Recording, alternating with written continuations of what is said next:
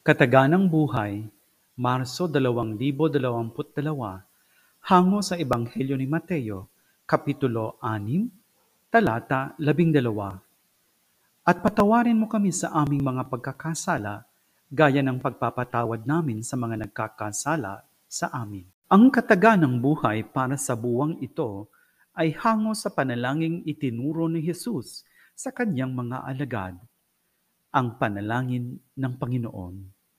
Ito ay isang panalangin na malalim na nakaugat sa tradisyon ng mga Hudyo. Tinatawag din ng mga Hudyo ang Diyos na Ama namin.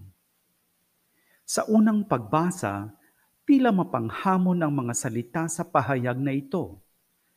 Maaari ba nating hilingin sa Diyos na patawarin ang ating mga pagkakasala, gaya ng ipinapahiwatig sa salitang Griego? Katulad ng kakayahan nating magpatawad sa sinumang may pagkukulang sa atin. Ang kakayahan nating magpatawad ay laging limitado, mababaw, at may kondisyon.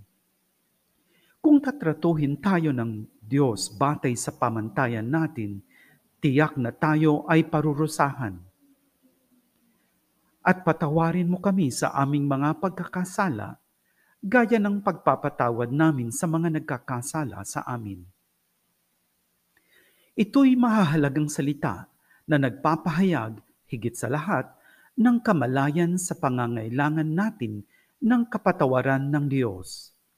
Si Jesus mismo ang nagbahagi nito sa kanyang mga alagad at, sa makatuwid, sa lahat ng mga binyagan, upang sa pamamagitan nito, taos-puso silang makabalik sa Ama. Ang lahat ay nagmumula sa pagkatuklas sa ating pagiging mga anak sa anak ng Diyos, mga magkakapatid, at mga tumutulad kay Jesus, na siyang unang gumawa sa kanyang buhay bilang isang paglalakbay na isang patuloy na nagiging ganap na pagsunod sa mapagmahal na kalooban ng Ama. Pagkatapos lang ng pagtanggap sa walang hangganang pag-ibig na kaloob ng Diyos, natin maaaring hilingin ang lahat sa Ama. Maaari pa nga nating hilingin sa Kanya na gawin tayong higit na katulad niya at taglay ang pusong bukas palad, magkaroon ng kakayahang patawarin ang ating mga kapatid.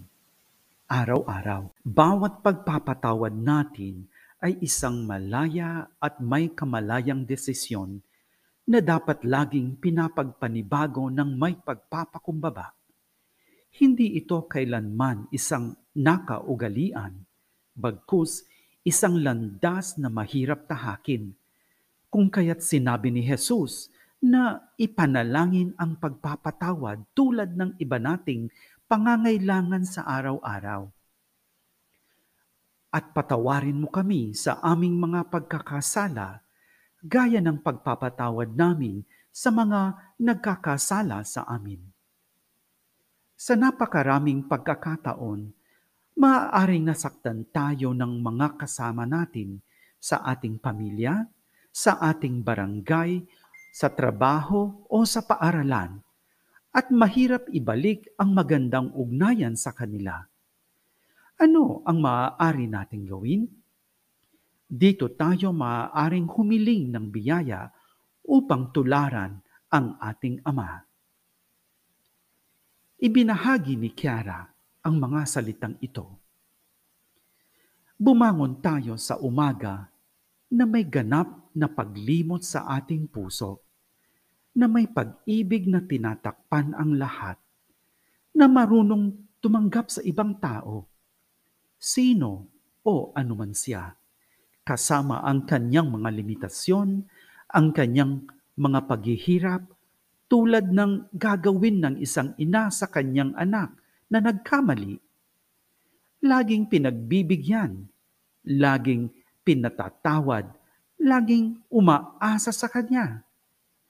Lapitan natin ang bawat isa ng may bagong pagtingin, na para bang wala silang nagawang pagkakamali. Magsimula tayong muli sa bawat pagkakataon, batid na ang Diyos ay hindi lamang nagpapatawad, ngunit kinakalimutan ang lahat. Ito rin ang pamantayang hinihiling niya sa atin. Sa tulong ng panalangin may lubos na pagtitiwala sa Diyos, maaari tayong maglakbay patungo sa matayog na layuning ito. At patawarin mo kami sa aming mga pagkakasala, gaya ng pagpapatawad namin sa mga nagkakasala sa amin. Makikita sa buong panalangin ng Panginoon, ang Ama namin, ang pananaw ng kapatiran. Sa katunayan, tayo ang nananalangin. Hindi lamang ako humihingi para sa aking sarili, kundi para sa iba at kasama ng iba.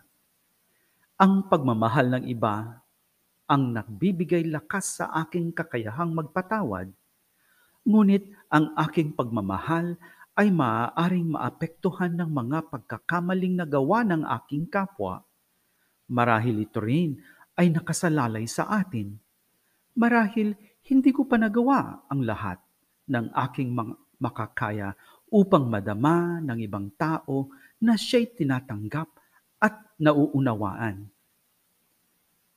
Sa lungsod ng Palermo sa Italia, maraming karanasan ang mga Kristiyanong komunidad sa pakikipagtulungan at pakikipag-usap sa pakikinig sa isa't isa na nangangailangan ng paglampas sa iba't ibang balakid. Ibinahagi ito ni Biagio at Zina. Isang araw, inanyayahan kami ng isang kaibigang pastor sa tahanan ng ibang pamilya na kasapi sa kanilang simbahan na hindi pa kami kilala. May dala kaming mapagsasaluhan para sa tanghalian, ngunit nadama namin mula sa mga pamilyang iyon na hindi kami tanggap. Malugod silang inalok ni Zina na tikman ang espesyal na iniluto niya at sa huli sabay-sabay kaming kumain. Pagkatapos man ng halian, sinimulan nilang banggitin sa amin ang mga kamaliang nakita nila sa aming simbahan. Dahil di namin nais makipagtalo sa kanila, tinanong namin sila kung anong mga depekto o pagkakaiba sa pagitan ng aming mga simbahan ang makahahadlang sa amin upang mahalin ang isa't isa. Nasanay ang grupo sa patuloy na pagpuna at pagkondena, kaya naman namangha at napayapa sila sa ganoong sagot. Nagsimula kaming mag-usap tungkol sa mabuting balita at kung ano ang nagbubuklod sa amin. At tiyak na ito'y higit pa sa anumang naghihiwalay sa amin. Nang oras na para magpaalam, ayaw na nila kaming paalisin.